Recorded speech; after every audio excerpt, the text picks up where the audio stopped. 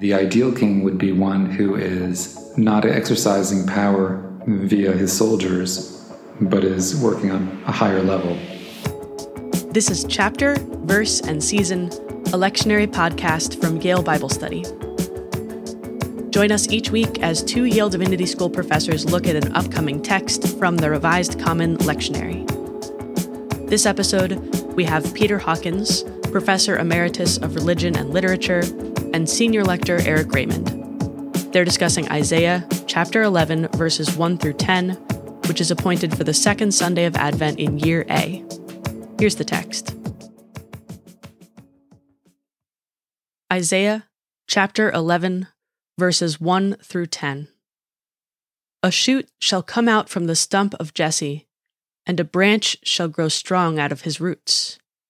The Spirit of the Lord shall rest upon him, the Spirit of wisdom and understanding, the Spirit of counsel and might, the Spirit of knowledge and the fear of the Lord. His delight shall be in the fear of the Lord. He shall not judge by what his eyes see, or decide by what his ears hear, but with righteousness he shall judge for the poor and decide with equity for the oppressed of the earth. He shall strike the earth with the rod of his mouth, and with the breath of his lips he shall kill the wicked.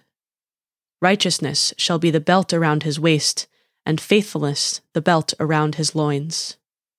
The wolf shall live with the lamb, the leopard shall lie down with the kid, the calf and the lion will feed together, and a little child shall lead them.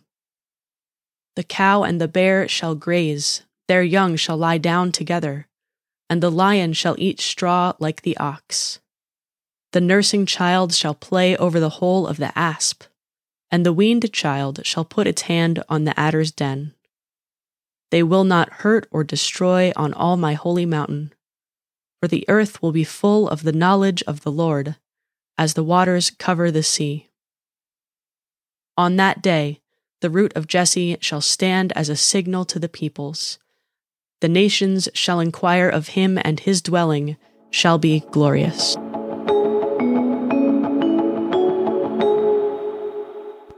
Eric, I come to this passage with two images in mind.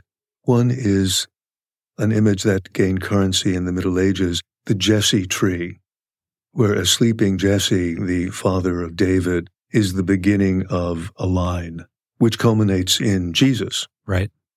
And we have in the beginning of Matthew a genealogy in which the Davidic origin is underscored. But then there's also the Edward Hicks paintings of the Peaceable Kingdom from antebellum Philadelphia. And there, the lion lying down with the lamb and the child playing at the snake's hole in the wilderness are all vividly presented to us as a kind of image of concord and beauty. Yeah. So I'm wondering, as a scholar of Hebrew, how you come at this text with its beginning with the Spirit of the Lord resting on the stock of Jesse, David, and then some sense of who he is to be, this scion of a lion, and then the reality that he's meant to inaugurate. Right. The images that you're talking about, the image of the animals dwelling together is in Hebrew, maybe even more than in English, apparent. When you read the text, it's the words for the different animals are placed at the beginning of the phrase. And it's just, and a cow and a bear, will feed together. And the juxtaposition of those highlights the strangeness of this phenomenon or this vision of the world where natural enemies are going to be side by side, living in harmony. And the image of a young boy is connected to, it runs through some of this.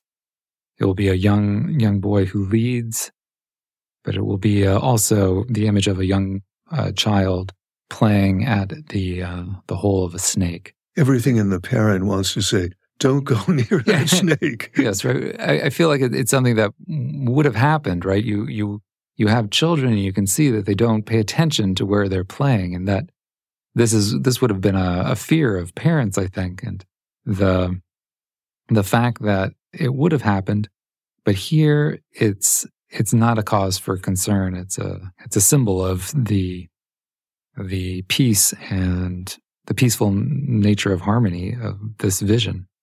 I'm interested in the fact that, this is a prophecy of a ruler who is to come, and no doubt a Davidic one at that, Yes. given the stock of Jesse. Yeah, But what's emphasized is not military power right. or physical strength, but rather values like wisdom and Mhm. understanding, counsel and might, spirit of knowledge, fear of the Lord.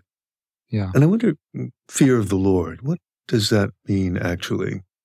I have a sense it's not meant to mean I'm scared of God, but what yeah. does fear of the Lord mean? Well, I think it encompasses a kind of fear or even terror, but it's much more broad than the English words fear or terror. It encompasses a kind of respect and really an awe at the divine. So even though it's often translated as fear of the Lord, it really is a word in Hebrew that is much broader in its semantic range and encompasses what we might refer to as awe, though there also is a degree of fear involved. Yeah. When we talked about this passage a while ago, you used the word breathless. Right. The breathlessness before God is the beginning of wisdom. I like that idea Mhm. very much. Yeah, and what you were saying about the values are being emphasized, it's not the typical associations of rulership, of strength and might and power. This is interesting because, in Assyrian inscriptions, you have a lot of descriptions of the Assyrian king being this overwhelming and awe-inspiring and terrifying force. But it's accompanied with lists of the defeated and, chopped heads and crucified bodies. But here that sort of imagery is reversed, since the image of a rod or something that is used to rule, a symbol of rulership, is not the rod of power, but is the rod of one's mouth. That it's something that is not associated with forceful strength, but with communication. Yeah. With the breath of his lips, he shall kill the wicked. Right. Yeah. It's not the image of a war machine. So we're getting another version of the Good Shepherd here, aren't we? Yes. Who is able to tend the flock with equity, deciding with equity for the meek of the earth, with righteousness judging the poor, nurturing a flock once again. I wonder how this corresponded to anything that actually happened. What do you mean? In politics, Right. in the Davidic line, Right. which begins auspiciously, so we're told, with David, Right. but really ends, doesn't it end with the fall of Jerusalem? With It does, Zedekiah? yeah. The last king, if I'm remembering correctly, watches his children be slain in front of him and then is blinded himself. So that's the last thing he sees. But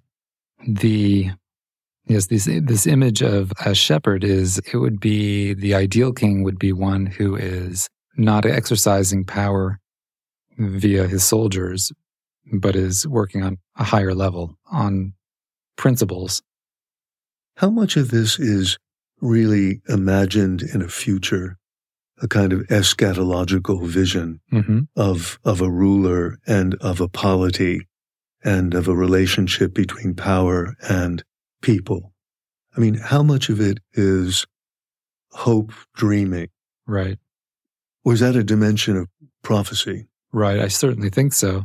The degree to which this text is speaking in this way, I'm not sure, but it certainly has the feel of representing something that's ideal and something that would not be realized. But an ideal against which to measure reality, yeah. Right.